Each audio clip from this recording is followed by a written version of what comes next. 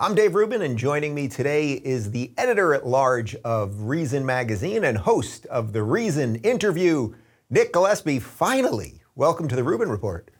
Thanks for having me, Dave. I really appreciate it. So this is very bizarre for me to admit, but we played a clip of Real Time with Bill Maher last week with Heidi Heitkamp accusing Gina Carano of basically being a Nazi and a white supremacist, and you were sitting next to Heidi Heitkamp when she said this, and I played the clip, and then I said, oh, there's my buddy Nick Gillespie from Reason Magazine, I think I said former guest of the Rubin Report, and then we realized after that we've never done this somehow, and I feel bad. I usually don't apologize at the beginning of a show, but I feel bad that you've never been here before. In many contexts, I apologize after performance failures. So please don't apologize. I'm happy to be here. I know I've gotten to interview you twice, once for Reason and once at Students for Liberty, LibertyCon. So it's nice to be on the other side of the mic. All right. One way or another, here we are. Yeah. It's overdue, but we got a lot to get to. But let's start with that clip, because I want to spend a lot of time obviously talking about libertarianism and if there's any differences between libertarianism and classical liberalism and what should libertarians do now and all that good stuff. But since the clip was what got us here today, let's start with that. So I'm going to throw to it right now. Who was the woman in the Mandalorian? What did she do? She liked something? Or? She was a Nazi.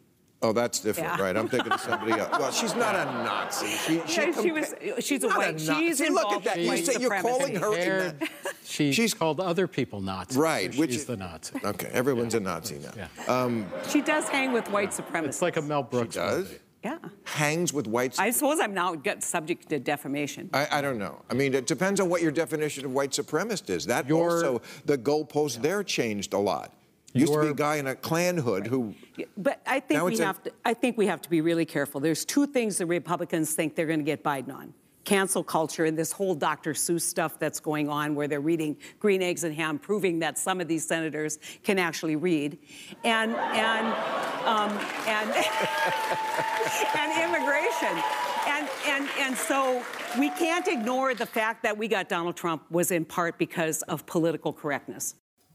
Okay, so there's obviously a bunch to unpack there, and it sort of seems to me by your sort of quick reaction, it's like when you're doing this on live TV, sometimes people say something so over the top, you kind of don't know how to react. Can you just lay out what was going through your mind during that?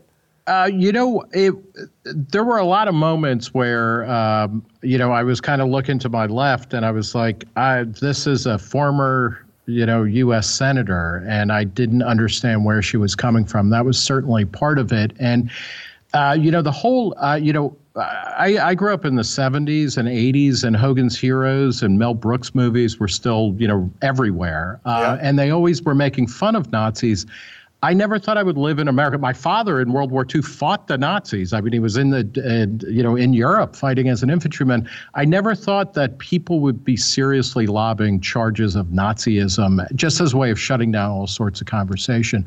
What I liked in that clip, or what I liked in the reaction there, is that Bill Maher has really stepped up as a massive defender of free speech. And, and I disagree with him about a lot of things. I'm sure you do too. But fundamentally, what you want what you want in anybody in media, certainly, and anybody in any kind of intellectual endeavor, to be pushing for free speech. And I was glad to see him push back in a way that, was refreshing, and you could see how I think Heidi, in a way, is a proxy for a lot of people broadly on the left. I mean, she's actually a centrist Democrat, but where they say, well, somebody's a Nazi. And then it's like, no, they're not a Nazi. They accuse somebody else of being like the Nazis. Then, then it's like, well, they hang out with the alt-right. Then they do this, then they do that. And there's almost like a series of decision trees where it's like, okay, not a Nazi, but then this, not this, but then that. And so, it's a nice encapsulation, I think, of a thought process that is unfortunately rampant in public discourse right now. Yeah, and you could sort of see the way she was laughing and smiling over what she was saying, that she didn't even believe it or even know what she was saying in a way. I think that second part is probably more to the point. And I have to say, I enjoy talking with her. In some ways, if there were more Democrats like her still in the Senate, I don't think we would be seeing the same level of spending, et cetera. Having said that, I mean, it's a little bit promiscuous to, call somebody a Nazi and then not even know who they are or what they were talking about, and then, just kind of trail off into, well, maybe they're not Nazis, but they hang out with people who hang out with people who hang out with Nazis, who aren't really Nazis. Enough already. Yeah, it is enough already. Real quick on Bill Maher, because I think you said something interesting there. He is what I would say is maybe one of the last 10 public intellectuals or comedians, whatever you want to call them, that is offering what I would say is a true liberal defense of free speech that obviously you guys like us are completely aligned with. Right. But my frustration with him at this point is I want him to just say at this point he's a libertarian, basically. Just say it, Bill. You want to smoke pot. You want to live your life. You're a bachelor at 60, whatever, with millions of dollars and go to the Playboy Mansion or whatever is left with it. I don't. Is there even a Playboy Mansion left anymore? Playboy Mansion in COVID is. Somebody bought it, and I don't know what's going on there. But to me, it's like Bill is this odd thing where he'll bring on Adam Schiff and say, all my friends are leaving, and California is not business friendly. But then he'll still support Democrats, and I'm struggling with that. Help me, Nick. So, back in the 90s, the first time I interviewed Bill Maher, for Reason has been around since 1968. I joined in 1993. I interviewed Bill at some point in the mid-90s, and he was calling himself a libertarian then. He was not particularly ideological. He's not a card-carrying member, I don't think, of anything other than maybe PETA, to be quite honest. But what he meant by that was that he was in favor of free speech. He was against censorship, which is a huge thing. I mean, people forget in the 90s, Janet Reno and Bill Clinton, along with all major Republicans like Bob Dole, if anybody remembers him, they were all talking about censoring cable TV for having too much sex and violence. And when we're talking about like basic cable, and he pushed back on that. He was very big in favor of free speech, in favor of kind of open sexuality, which was kind of forward back then, avant. And then I think with Bush and then Obama and then certainly Trump, he started rolling more with Democrats in terms of economic policy. And so, I actually think, and I'm happy to talk about this more, I think there is a kind of, I consider myself a libertarian without adjectives. I believe in what Reason calls free minds and free markets. I want choice in everything, from abortion to schools to food to, marriage, whatever. But there are people on the right who are more conservative and are libertarian in spirit, or in many policies, people on the left. And I think Bill Maher is pretty good there on the left side of things. And his really important function now is, he is one of the few people in a kind of, major, what's now legacy media. It's funny to think that HBO is actually kind of old school, but who is sticking up for freedom of speech and freedom of expression. And, at one point in that show, he was saying, like, can't we hold two thoughts at the same time? That, for instance, that we were talking about Asian violence against Asians in America. And he was like, there could be some of that coming out of COVID, but it's also that the Atlanta shooting was not that. Mm-hmm. And I like to hear that kind of stuff, from whether it's from the right or the left, like people who are just saying, let's have a conversation that is not simply talking points or slurs like Heidi Heitkamp was tossing around. So it sounds to me like you'd kind of love him to say he was a libertarian in a way, because it would be great for libertarianism. But on another hand, he serves a sort of function as a remaining liberal, let's say. I think so, yeah. And I again, like right-left libertarians, like sometimes you hear conservatarians and left libertarians and whatever. I'm less interested in that and the slogans or the labels, and I'm more interested in like when you see people actually having conversations. And one of the great virtues of his show, I think Real Time, and before that Politically Incorrect when it was on ABC, and before that on Comedy Central, was that it was a staging ground for people who disagree with each other getting to air their, to have a conversation or even an argument for more than 30 seconds at a time. One of the things that I think you've done and a host of other people is really take advantage of the space and time that YouTube and other platforms, the Blaze actually is also a fascinating network to me because it's, the one thing you can't say about the Blaze is that, they're only talking in 15-second sound bites, like CNN, MSNBC, or Fox even, like these are long shows that are taking advantage of the time and space we have. So more power to Bill Maher for that. Yeah. All right. So let's move off Bill Maher for a moment. I'm going to keep working. I'm going to keep nudging him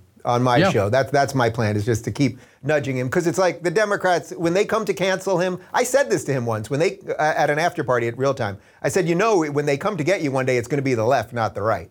Yeah, I think he knows that, because I think it was during the show, like a portion that aired, because of COVID, there were, fewer guests and no after party or anything like that. But he was saying, that like when he goes places, like people are often afraid to speak up, even in private gatherings, because if you don't know everybody, I mean, it's kind of like everybody's in the mafia, and they're always figuring there's a couple of, federal agents who are recording everything, so you don't say anything if you don't know everybody.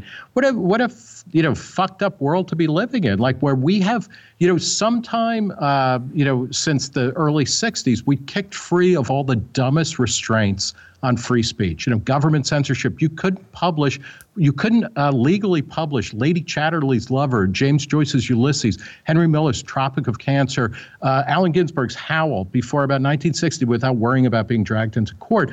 We got rid of all of that, and then we created the internet, which is like an infinite, hard drive where you can just load up everything you want. And we're arguing now about policing each other's speech in such picayune, horrible ways. It's tragic, really. There's basically a protection racket, and nobody knows who's in it. So everyone is sort of hostage at some level. All right, so let's just back up for a second. Because I do sort of consider you, because of what you do with Reason, and you've been doing this for a couple decades now, forever, basically. Although I am noticing you're wearing a suede jacket today instead of your trademark leather jacket. Yeah, I think of suede and leather as the same thing, really. But this is a jacket that my girlfriend got me for Christmas, and I like it a lot. And I've been out in LA for a while. I'm usually in New York or DC, and it's kind of a cowboy jacket. So what the hell? People know that is Nick Gillespie walking down the street. But where did this all start with you, this idea of freedom and liberty? Was this 5-year-old Nick wanting to play fairly with his friends and make even exchanges? I did go to Catholic school, so you learn pretty quickly that people want to impose limits on everything, and then you kind of you get tired of those limits somewhat.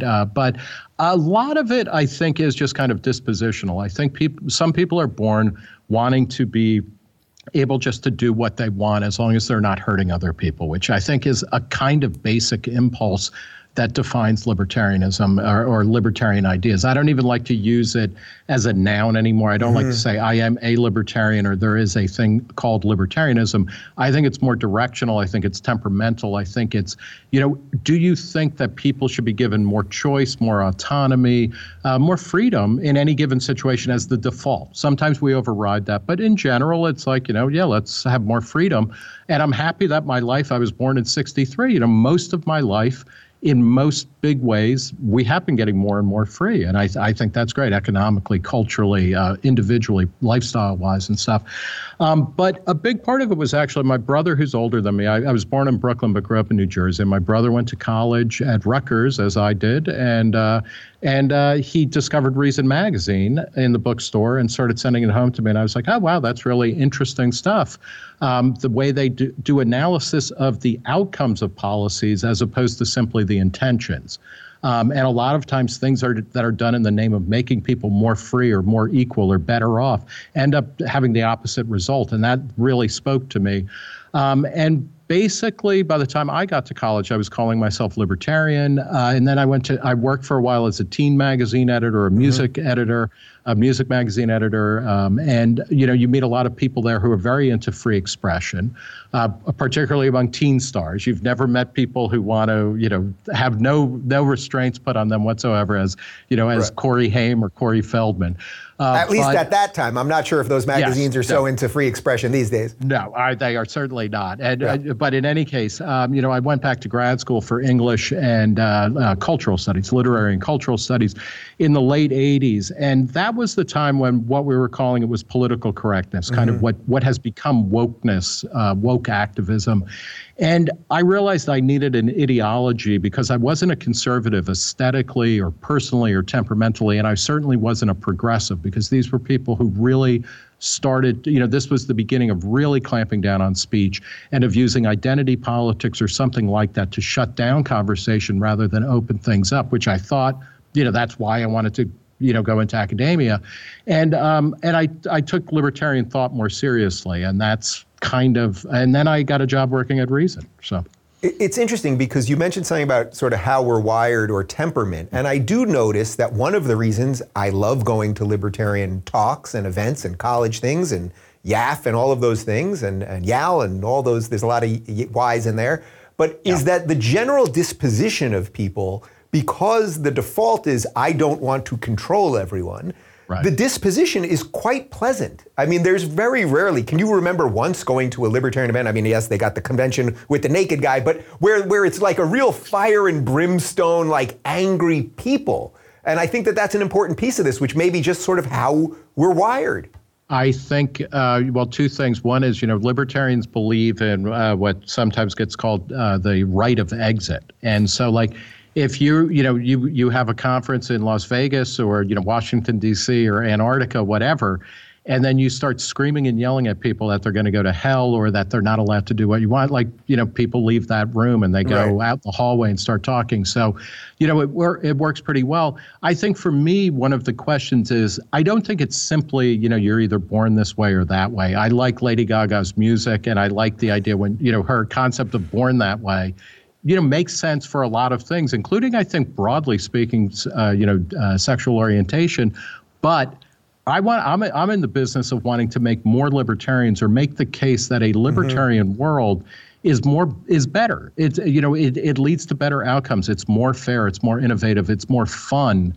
And you are not constantly spending, 90% of your bandwidth on making sure that you're not saying something that is going to get you canceled or yelled at or put in prison.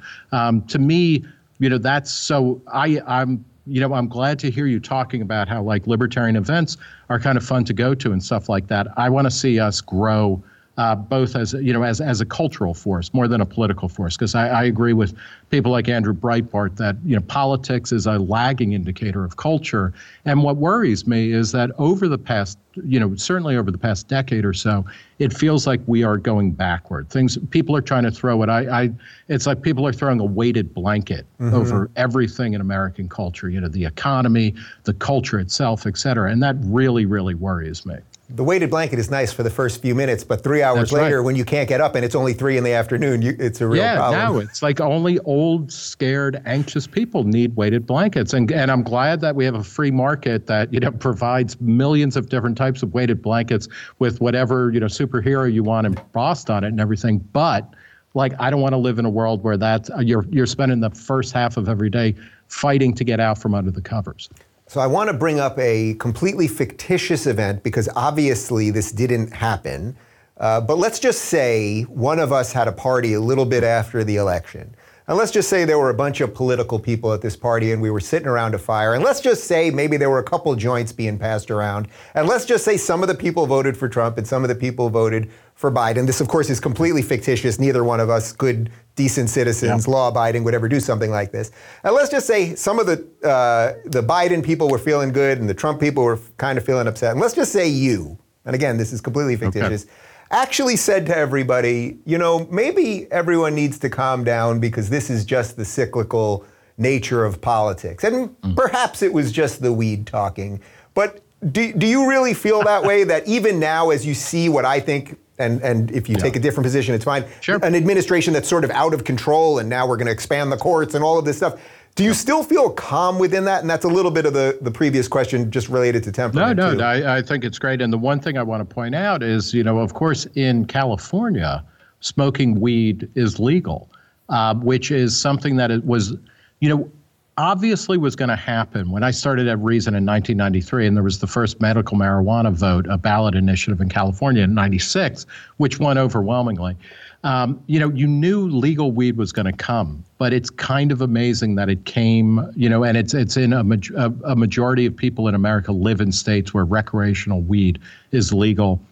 The drug war is ending, and it's kind of phenomenal. So it's, and that's like one of the, libertarians don't have a lot of wins, but this is something, the first issue of Reason in 1968, talked about ending the drug war before Richard Nixon had even escalated it in the very early 70s. So, it's kind of good to step back every once in a while and say, there's a lot of terrible stuff going on, but, in many ways, things are pretty good.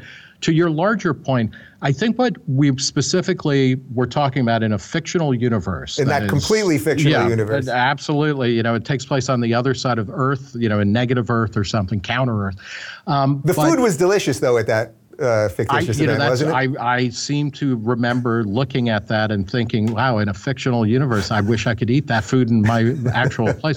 No, but, it had more to do with things about free speech and where we were going, because I had written before the election, and this is something, I voted for Joe Jorgensen. I almost never vote. I've only voted for a major party candidate once in any election at any level. That was Walter Mondale in 1984. I don't know what I was doing. Did not go well. And it's like, I think what I liked about him was that he said he was going to raise taxes to close the deficit. I was like, okay, that's honest. It's suicide, but it's honest. But in any case, I had written before the election, here are 11 trillion reasons to be scared shitless about Joe Biden becoming president, because he had offered $11 trillion in new spending, in his campaign platform. And that's really bad, because Donald Trump had actually, under Donald Trump, the budget had already massively increased from when he took office.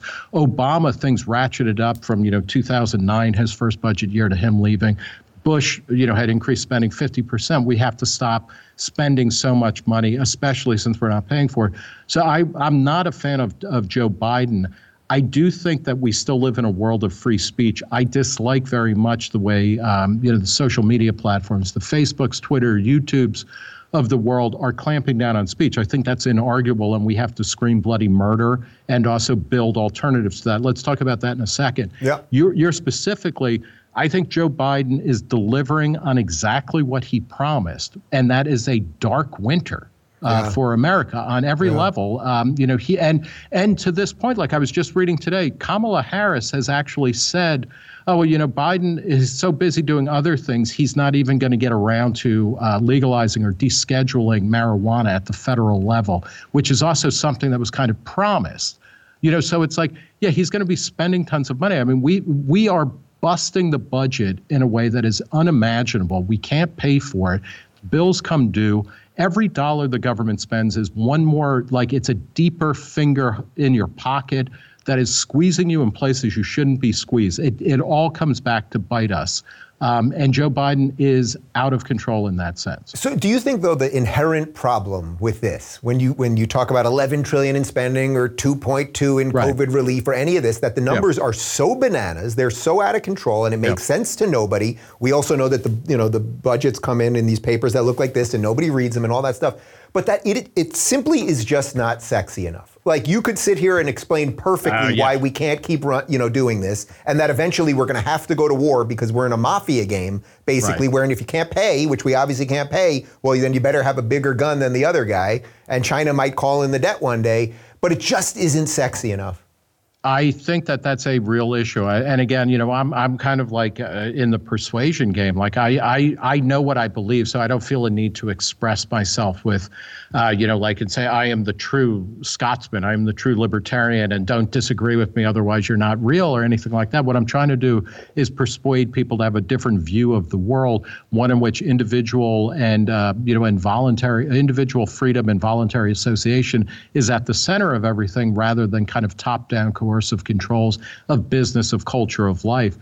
That's a real question. And I think one of the things that I'm trying to talk about now more in all of this spending is that, it's like, when you're getting all of your money from one guy or from, one source, and it's in, the Capital District. I mean, we're in the Hunger Games here, where everything is being funneled in from the provinces to the capital, and then they spit some of it back at you. That comes with a huge amount of strings attached, and it gets complicated, and it's just freaking annoying. And especially coming on the heels of the pandemic, in California, in New York, the two states where I've spent most of the lockdown, you have two madmen who were being hailed as, the great saviors of humanity by the media, by people, by politicians and their handlers and all of that kind of stuff.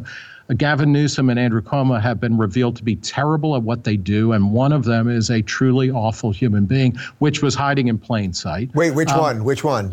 Well, you know what? I'll let our listeners decide. I think I know which one you're talking about, but I'm honestly not sure. Yeah. we don't have to choose. They can both be awful human beings as well as awful leaders. But what we're witnessing now is a historic moment that I think builds on 2 decades of the government at all levels trying to get bigger, certainly the federal government, where it's spending more money, it's regulating more things, where we go from a place where, we started the 21st century not having to not having to take our clothes off when we go to the airport. And now we are not only doing that, we're talking about seriously discussing having to show medical papers in order to get on a freaking airplane. Yep.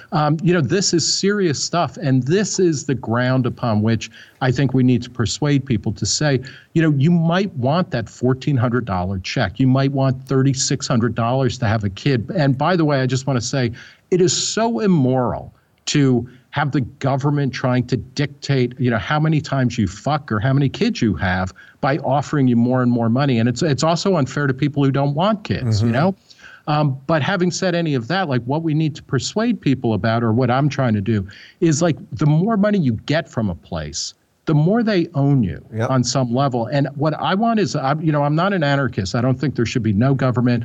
I think there should be a strictly limited government. And a lot of what it should do, apart from general defense, is, it should be helping people who are poor or for whatever reason don't have the resources to fully kind of engage or participate in society.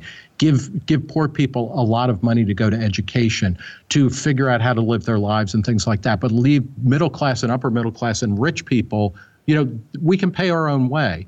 But we now have a government that is promising to be all things to all people, and that that paycheck from the government doesn't come free. So with all that being said, and you mentioned you voted for Jo Jorgensen, and I had her on the show, and we had a great conversation for an hour, and I don't know if you happened to see the clip, but she made a terrible mistake at the end because she flat out asked me if I was going to vote for her. And my feeling was I had to make an honest calculation that this was going to be a close election, and that everything that you just said about spending and a series of other things, I thought Biden was going to usher in, and wokeness and all of the stuff. So my calculation was Trump is the last guy guarding the door. So I had to tell her that, and the clip went viral and all that stuff. But do you think that was a fair estimation? When you hear sort of libertarian-minded or classical liberal types make that move, did that seem sane to you, even though you didn't make the move? Yeah, you know what? I would never hold a vote against a person. Or let me put it this way: in an American context, I don't understand. I vote for the person who I think represents me, and it's kind of I'm choosing a Pokemon to represent me in a Pokemon battle or something like that.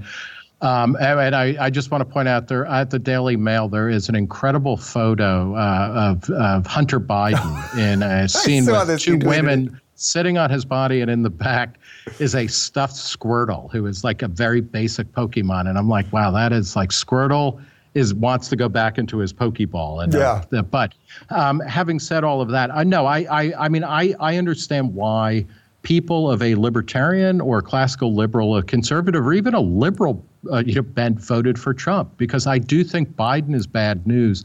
What's fascinating too is as we're doing more and more analysis of the vote,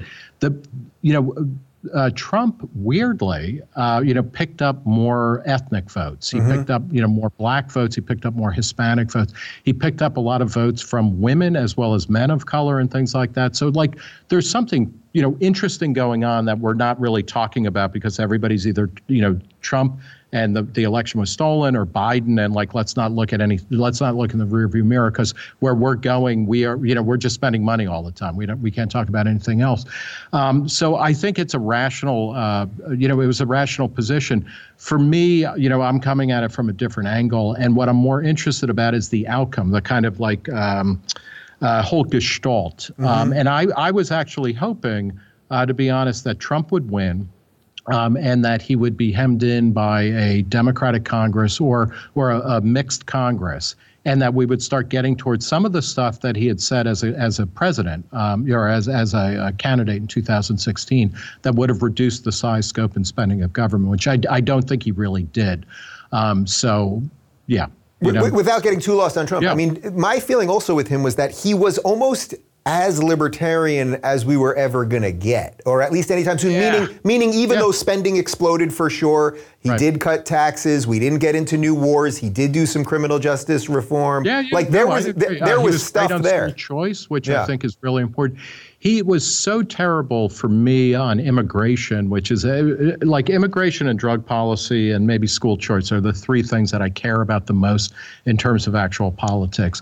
So he was bad on immigration, he was bad on free trade, I think. And it's interesting, of course, that Joe Biden is not touching any of the tariffs or any of the trade policy.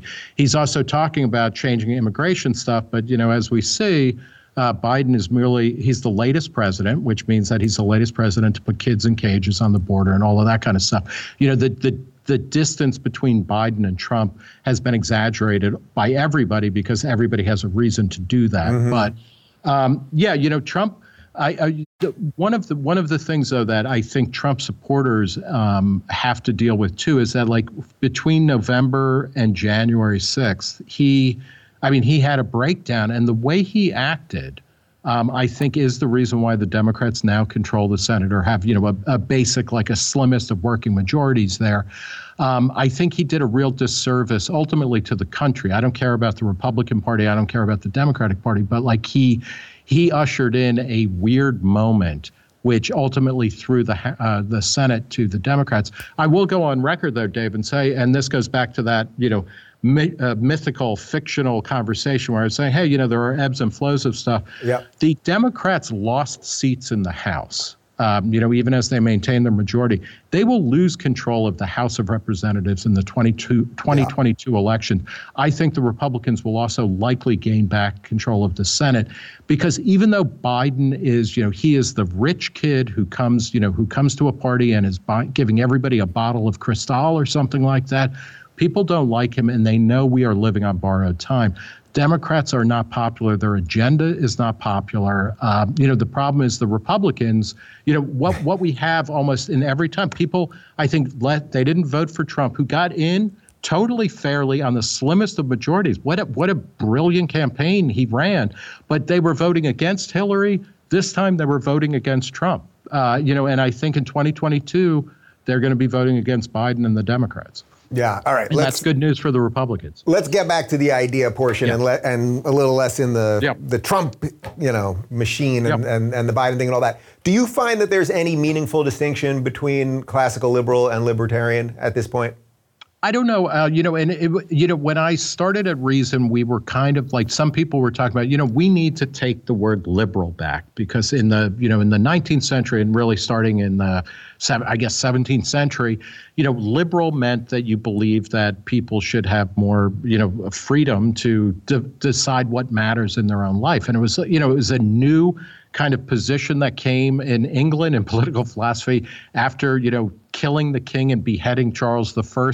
And you had this brief flowering of liberal political philosophy, which, of course, in the immediate aftermath, and this is worth thinking about, Oliver Cromwell led a successful civil war and revolution, kills a king. One of the first times that had happened, certainly in British history, where people in the name of of enfranchisement of everybody or many people chop off the king and replace him with a commonwealth, with a republic.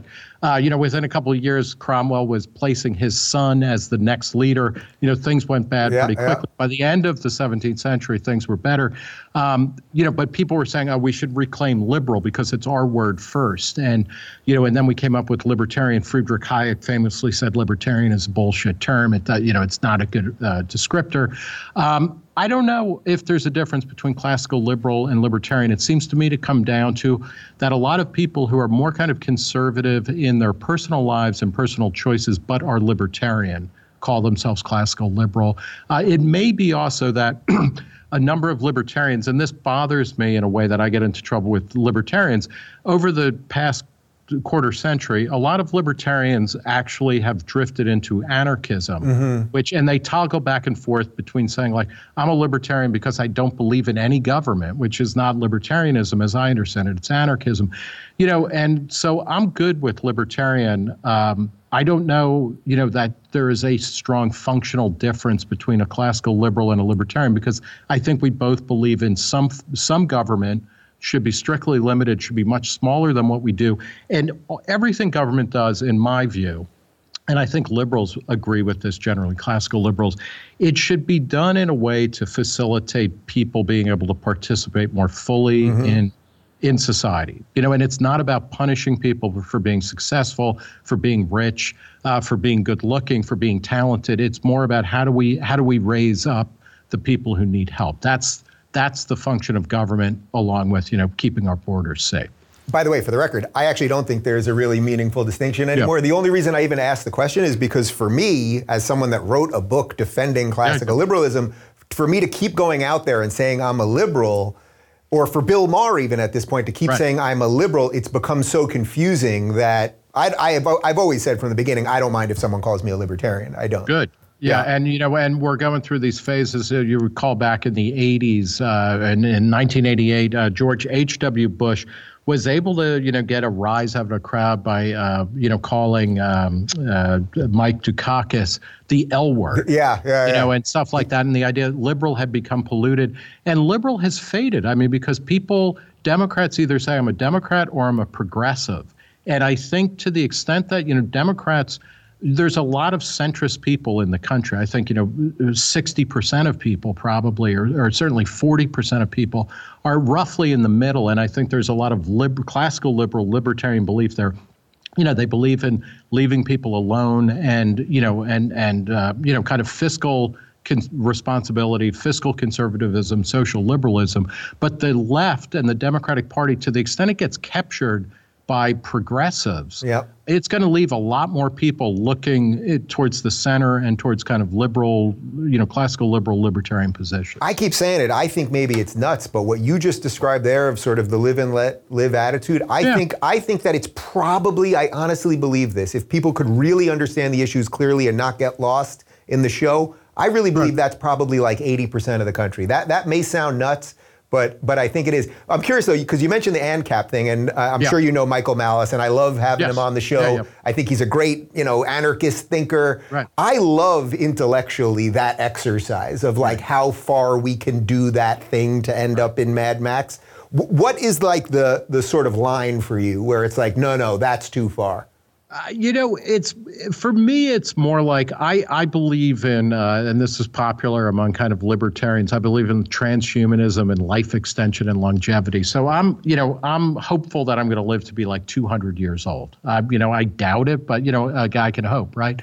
And they're working on it. They're working on it. Even if I live to be 200, I just don't have the time to like start arguing about everything about, okay, this is how we get the government out of this and this and this.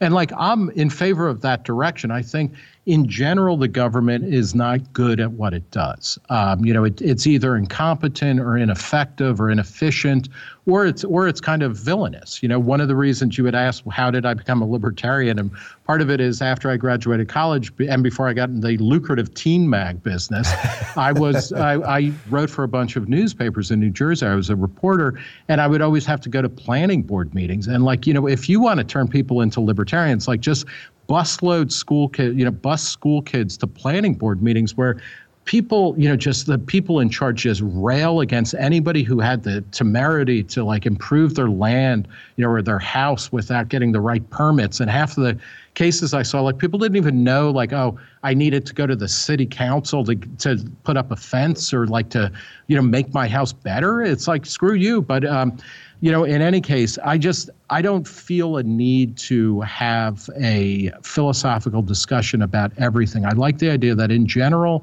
the government should be doing less. And what it should be doing, it should be competent at. It should be coming up with good solutions. And that's why I like stuff like school choice, where, if you let, most school funding is done at the local and state level. If you took all of the money that a state or a school district spends per student and just gave it to the parents and said, okay, you can use this wherever you want. You can go to the public school or you can find a private school. You can teach your kid at home. Like, to me, that's a win. Because it would allow people more freedom and more autonomy. To an ANCAP, I'm the problem because I'm not saying, it's got to be like rock and roll high school. You got to blow up Vince Lombardi High at the end, and it's got to be on fire. Otherwise, you're not a real libertarian. And I'm like, Yeah, okay. But it's just like I've only got 200 years, man. Only got 200 years. Yeah, or you could be debating with Elizabeth Warren, who doesn't want school choice but sends her kids to private school. Well, this is, one of the things that I hope the past year, and I don't, and we're coming out of it. Like, everybody's getting vaccinated, and and the rush to vaccination. By the way, this is a great libertarian win. Where it's like. And this is something good that Donald Trump did. He said, you know what, well, obviously the government isn't going to come up with these vaccines. So we're going to give, what seems like a lot of money, several $1 billion to, companies to develop vaccines compared to the trillions of dollars that we have spent on COVID relief that is, mostly going down the toilet somewhere. It's like it's a real bargain. But like that's a kind of libertarian solution where it's like, OK, we're going to incentivize people to do something that's for the public good. Mm-hmm. The rollouts have been kind of screwed up, partly because of people like Gavin Newsom or Andrew Cuomo, that's a good thing to do. As we're coming out of the COVID lockdown, I hope we don't lose the lessons, which is like, you don't want the government you don't want the government controlling every aspect of your life, even to the point of saying, you know what, you are an essential worker. You are in an essential business. So, you're a clothing store. Screw you. You're locked down for 3 months or 6 months. You are a pharmacy. So you get to open, for these hours. You're a liquor store. In New York City, at first, liquor stores were not considered essential. That got changed really quickly. But, so like a liquor store, but then another type of store, as opposed to saying, you know what, if you're following these safety protocols, because we're in a public health emergency, anybody who's following these general rules, they can do whatever they want. They can open their business how they want, et cetera. Well, the height of hypocrisy would be that Target and the big box stores remained open, but if you were a small store that sells the same stuff as Target, you were closed. I mean, now my main domicile is I live in Manhattan, in Lower Manhattan, not far from a Kmart. And like clothing stores all over the city were closed down because they didn't serve an essential function. Kmart, because it sells some food and it has a pharmacy, was open. So, the last remaining Kmart, I mean, like, what kind, you talk about Mad Max on Thunderdome. It's like the last place where you could shop for clothes in New York City for a number of months was freaking Kmart. And it's like, that's just not fair. It's just not fair. And it didn't do anything to promote or preserve public health. So where are you at with, I think I sense where you're at with the vaccine, but if you want to go on that a little bit, but more so the vaccine passport, because this seems to be the next step in the liberty fight. Yeah, I don't like, I was relieved to see that the Biden White House has said, and this is only a few days ago, they said, you know what, we're not going to be getting involved in a vaccine passport. We don't see a role for the government to be administering them. So I'm glad to hear that. But is do you see that as like kind of a wink, like, yeah, because you guys will all do it, all you big businesses and airlines and... That's an interesting question, and I'll get to that in a second, because they did also say we will issue guidelines. We're not going to enforce anything, but we're going to issue guidelines. And then you start to say, like, okay, do these guidelines essentially become rules? Mm-hmm. This is, for me, a genuinely interesting question. You have a couple of people like Ron DeSantis in Florida and Greg Abbott in Texas kind of saying either, preemptively passing laws saying that no business can say you need to be vaccinated to come in here. I have to say, again, coming out of COVID, like so much stuff has kind of gone, weird, where, before COVID, you would have businesses keeping people out, and then, and conservatives would be cheering them, like, don't force cake bakers to bake gay wedding cakes, right? And, and conservatives were like, yes. And now they're kind of cheering on like government saying to businesses, no, you can't run your business the way you want because it's perceived as in the conservatives' interest to block passports. I think this will I hope it will shake out where some businesses will want to say, no shot, no shirt, no service. And I think, broadly speaking, they should be allowed to do that. I think, other stores that want to say, hey, you know what, you don't need a shot. You don't need to be a shot. You don't need shirts, and you don't need shoes. Whatever.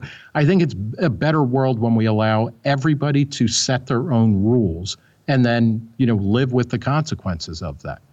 Yeah. So, so the passport issue, though, I do, again, it's I don't like the idea of I don't like the idea of the government setting these really strict terms for like you walking around in public. What does it mean that we'll have like a passport vaccine? Is it the type of thing where police will be able to kind of stop you on the street and say like, hey, have you been vaccinated or not? And even is it going to become kind of like the stop and frisk, for coronavirus or something like that? If it becomes something like that, I think everyone will be against it. I don't know, and then you have these weird intermediary things like, well, what about airlines? Because some airlines and some foreign airlines are already starting to develop, like you got to show that you've been vaccinated before you can get on the flight. For a domestic flight, I don't think so. The other thing is that a lot of this stuff is all, it's a way of smuggling in control of people's lives in the name of public safety and public health. Yeah. And that we need to stand athwart. This is something that Michel Foucault, the left-wing French social theorist, Thomas Saz, a hardcore libertarian critic of medicalization of all parts of American society, they would agree. Appeals to public health oftentimes don't have anything to do with public health. It's about controlling people's behavior and making them live the way you want to. So as you're watching this happen and the states do their own thing, is it giving you some sense of satisfaction in a way? Because it's like, oh, this is how the system was supposed to work. As long as the feds don't do what they're saying they're not going to do, letting Florida make its choices and, guys like us that are from New York and New Jersey and live in California, it's like, you got to live with your choices, man. And to the extent that, you have more options to sort. So, I'm a big believer. There's a guy named Albert Hirschman, a political scientist who in the early 70s wrote a book called Exit, Voice, and Loyalty. And he said, there are basically three ways to register dissent from the status quo. And one is loyalty, where you just give up and you become a company man and you do what you're told and learn to love it. That is not very appealing to most people. There's a voice where you work within the system for reform and you scream bloody murder when you're pissed about something. And that's whether you're a Facebook user or a resident of, Arkansas or Alaska or Alabama. And then there's exit, where you pull up stakes and you go out on the frontier, or you leave and you go someplace more to your liking, or, kind of what you have done with your show, and you exited the Young Turks. You went to new places, and when YouTube gets too hot for you, you form a partnership with The Blaze, you create locals, all of that kind of stuff. You do exit, where you go to a place that's more hospitable, or you create your own kind of moon colony, which is kind of great. And so that's the dynamic that should be at work here as much as possible. I do find it, it's just that the hypocrisy or the bad faith arguments, I think, in a lot of people, where Ron DeSantis, he was the #1 grandma killer because he was letting people do their own thing. He killed a lot of grandmas. That's what they wanted us to believe. Yeah, and then but it hurts to see him now being like, okay, you're a business in Florida. You can't decide how to run your business, because I'm telling you, you cannot block somebody. Like, yes, I'm with you if you don't want to bake a cake for somebody because you don't like how they fuck.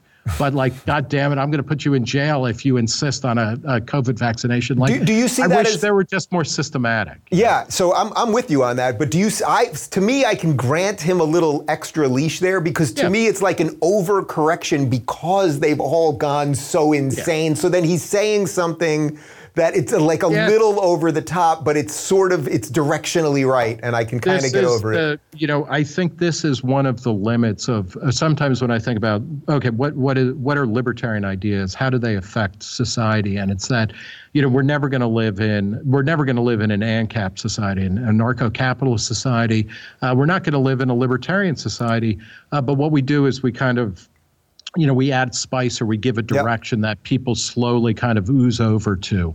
And that's okay. But we're bad at being tribalistic. And it is like, so I'm with people, I'm with politicians right up until the moment that they contravene a principle. And this is why people like Ted Cruz is a good example in the U.S. Senate, where he came into office, as a Tea Party darling, and he had a good rhetoric from a, generally speaking, limited government, libertarian-ish perspective, but he just is constantly arguing in bad faith and flip-flopping, because at every moment, like if you're part of a tribe, if you're a Republican, it means at a certain point principles stop and party affiliation takes over. And like, I can't really go there. And I think it might mean, this is why certainly the Libertarian Party, but I think more broadly libertarians will, we are important and we're vital to a flourishing America, but we're never going to have a 60% plural or majority in anything. Right. And by the way, that's why I like talking about ideas way more than politics, because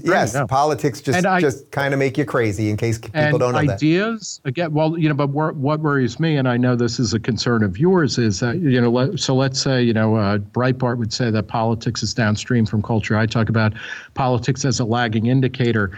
We've had, when it comes to things like free speech, we've had a Supreme Court that for the past 25 or 30 years, actually more like 50 years, has been really great on free speech. And every time, including going back to the mid-90s, when the Clinton administration and Republicans in Congress wanted to regulate the internet like a broadcast network under the Communications Decency Act, the Supreme Court, in it was like a 7-2 decision, said, no, this is an illegal abridgment of the First Amendment of people's freedom to speak, et cetera.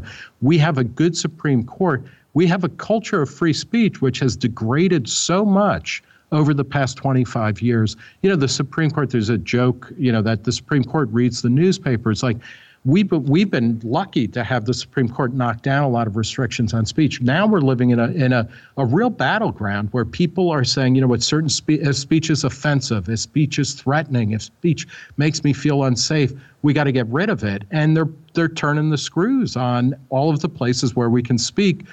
And how much longer? Like Clarence Thomas recently, in a dissent in a recent case, was saying, like maybe we should be regulating Facebook and other social media as a common carrier, as as ABC and NBC News, as where they can't moderate any content. And I'm like, holy cow, this could be the beginning of a really bad period for not just the law of free speech, but the culture of free speech. Okay, so you got me to exactly where I wanted to spend our last couple minutes, which of course is the big tech thing, which I think for many libertarians has pushed their libertarian beliefs to the end of the line. It's sort of a rubber meet road moment. Yeah. So I'm with you, and the Clarence Thomas thing is really interesting because I understand the inclination. And then on the other hand, it's like, well, wait a minute. Then if you start regulating them, don't you just kind of keep them around forever, much like ABC and CBS and NBC and the rest of it? Right. So where are you on big tech at this point? Because the main line that I hear every time you put out a libertarian idea on big tech, okay, build your own internet, and then they're going to blow up your servers. So help me out, Nick. I'm working on a piece that'll come out down the road a little bit, but of Parler did exactly what they were told. If you don't like it, and this is where liberals and progressives who were telling the cake baker, you got to bake the damn cake. And then they're saying they're saying, no, you can't leave. Nobody, you are forced to do this. Yeah. Then when it's a conservative saying, I want this, then they're like, well, build your own internet. And Parler did all of that. And at every step, they were being cock-blocked by anybody who could, whether it was Amazon Web Services, payment programs, app stores. And yet they persisted, and they're still out there. And I think this will be unsatisfying to you. I think we're in a place where, we need to say, if you believe in private property rights and ownership and things like that, that Facebook does have a right to run its service the way that it wants to. And this is going back to the Hirschman stuff of, exit, voice, and loyalty. I'm not being loyal. I'm not loyal to Facebook. I'm not loyal to almost anything, other than principles. So I'm not going to go along with whatever Facebook wants. I'm going to scream bloody murder on Facebook, on YouTube, in the internet, at Twitter, which did an abominable thing last fall when they blocked the New York Post story about Hunter Biden and Joe Biden before the election. It's insane. I was apoplectic. And they did kind of walk it back a little bit, but it's a constant fight because every time you turn your back, they're trying to turn down a little bit more sphere of free speech. Well, now we're seeing Hunter Biden bang this girl with Charmander sitting next to him. Or who was it? Not Charmander, Squirtle? It was Squirtle. I would have thought I thought Charmander. But you would think he'd be a Charmander guy, but he's Squirtle, which is just too much to think about. It's too on the money, But you have to scream bloody murder, and then you also have to be constantly building alternatives. And one of the things that I like is that just as Twitter is getting worse, in terms of it's arbitrary, it's ideological, it's politically correct. Suddenly Clubhouse appears as a place where you can have more free and open and different types of discussions. Then you see people starting to move in there saying, like, you know what? The problem with Clubhouse is nobody's recording and reporting on everything everybody's saying all the time. It's unfettered. That's what they said in the New York Times. Unfettered. My grandparents all left Ireland and Italy to get out of fetters. Like, nobody wants fetters, for Christ's sake. But, and so Clubhouse, you can already see the beginning of the end of Clubhouse, but there'll be something there after that. And it's a push-pull where, it's not a utopian or like super idealistic or inspirational outcome, but I think between voice and exit and a constant pushing, that's where freedom is going to resolve. And I'm a big fan of a concept that was popular in the 90s called temporary autonomous zones. And these were places where, outside of, the church, outside of the government, outside of school, you would find these little places where for a little while, you could do or say or be whatever you wanted to be. And Burning Man was like a big example of that, especially before Burning Man. It's not that it's corporate, but it becomes its own institution and it's more fettered. Yep. But now there are a million other Burning Mans and whatnot. And I think this has to be like what we have to strive for is to say, you know what, in my life, and in everything I do, I'm going to be tolerant. I'm going to be pluralistic. I'm going to engage people rather than try to shut them down and cancel them and screw them over. And not only make sure that they're not doing well, but that anybody who associates with them gets put in the gulag, figurative as it may be. We have to model that, and then we have to constantly be building the escape hatch, building the escape pod and having, the figurative equivalent of a Swiss bank account where we can go and have the conversations, the lives that we want. And what's great about that is that, for all of this, ABC, NBC, CBS, they still exist and they still draw big numbers, but everybody's kind of drawn to the frontier where things are a little bit newer, things are a little bit more free, things are a little bit more current. And that's the dynamic that I think people need to understand. And we need to make sure that I think that in a lot of ways, that for me is what American exceptionalism is this balance between being rooted in a community and caring about people, and then also being ready to light out for the territory when, this thing here that we grew up in, whether it's New Jersey or New York or wherever, it gets a little bit too stuffed up. It gets a little bit too repressive. We're going to light out for someplace else. Nick, you just gave me like a 3-minute sort of Atlas Shrugged ending sales job for locals, because that's exactly what I'm trying to do with locals. We're building the escape hatch while I'm yelling and yeah. I know, and it's funny because I know a bunch of people who are using it, and they all say the same thing. And where you guys at Locals are doing it right, and I think this is also starting to happen in social media, where it's decentralized, so that it is, like there is no one choke point, because this is also true, when it comes to everything that depends on a credit card payment or something. There's a choke point. Everything where there's a central server, there's a choke point, or one person ultimately, there's the button, the on-off switch, and they can flip it one way or the other. The future is much more dispersed and decentralized, and we need to be promoting that, not simply as like, okay, this will do, but like that's what we want. And it's always better. This may seem far afield, but like intersectionality, which has become a buzzword in identity politics, the way I see it or the way I interpret it, it's that all of us are made up of like partial identities and interests and things like that. And no one of them defines us fully, but overlapping, they kind of give us a sense, but they also make us more resilient. They make us less fragile because we have a lot of different parts of our lives going on, and it's a kind of way of decentralizing, dispersing who we are. It's like Horcruxes, and it's like a Horcrux in Harry Potter, where you want to have parts of your soul all over the place so that you can't get wiped out in one, because of one bad action or one big mistake or one big attack. That's what our society has to be like, and in a lot of ways, I think we're groping towards that. And that's actually, if I may, that's what drives me nuts about political correctness or tribal politics, whether it's right wing or left wing, where people want to take all of the complexities of all we do and all who we are and say, no, you know what, you are this one thing. Whether it's you're this religion, you're this gender, you're this orientation, you're this profession. Like, no way, man. You know, what was great about the 20th century, which was a miserable century, like I said, my father fought in World War II. There were mass exterminations, you know, the Russian gulag, all of that. It ended in this furious, you know, kind of fireworks show of mass personalization, mass individualization. And then that all, you know, kind of came crashing down. And like, we've got to get out of the rubble of the global war on terror. We've got to get out of the garrison state of government getting so big. I mean, you know, Biden is talking, you know, we had the rescue plan, which was $1.9 trillion. We've got $2.2 trillion in infrastructure, which people are saying, you know, childcare is infrastructure. You know, toothpaste is infrastructure. And then he's got like another $2 trillion plan just down the road. Like, you know, we gotta leave that behind and you know, start getting down to living our lives rather than waiting for checks, you know, from that we can't afford. Nick, you gave me 2 Atlas Shrugged endings there. I guess so. Yeah. And I will admit that I've never read Atlas Shrugged. I've never finished it.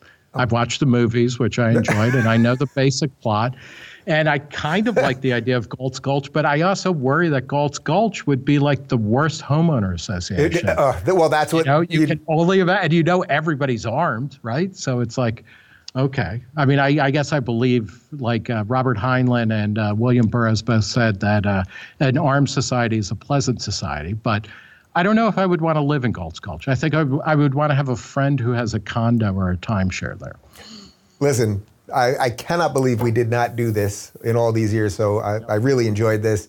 And let's just say, I was I've said too much. Let's just say someone was hypothetically going to have some sort of get-together with a bunch of political dissidents and sit around a fire and smoke some weed in the next couple of days. Would that be something that would hypothetically interest someone like you? You know, that is hypothetically, yes. It's always fascinating. And, you know, the only thing better than potential is, potential energy is, real energy, right? So, Nick, I will hypothetically see you on Friday night, and we'll link to all your stuff down below. And it was good seeing you, man. Thank you so much, Dave.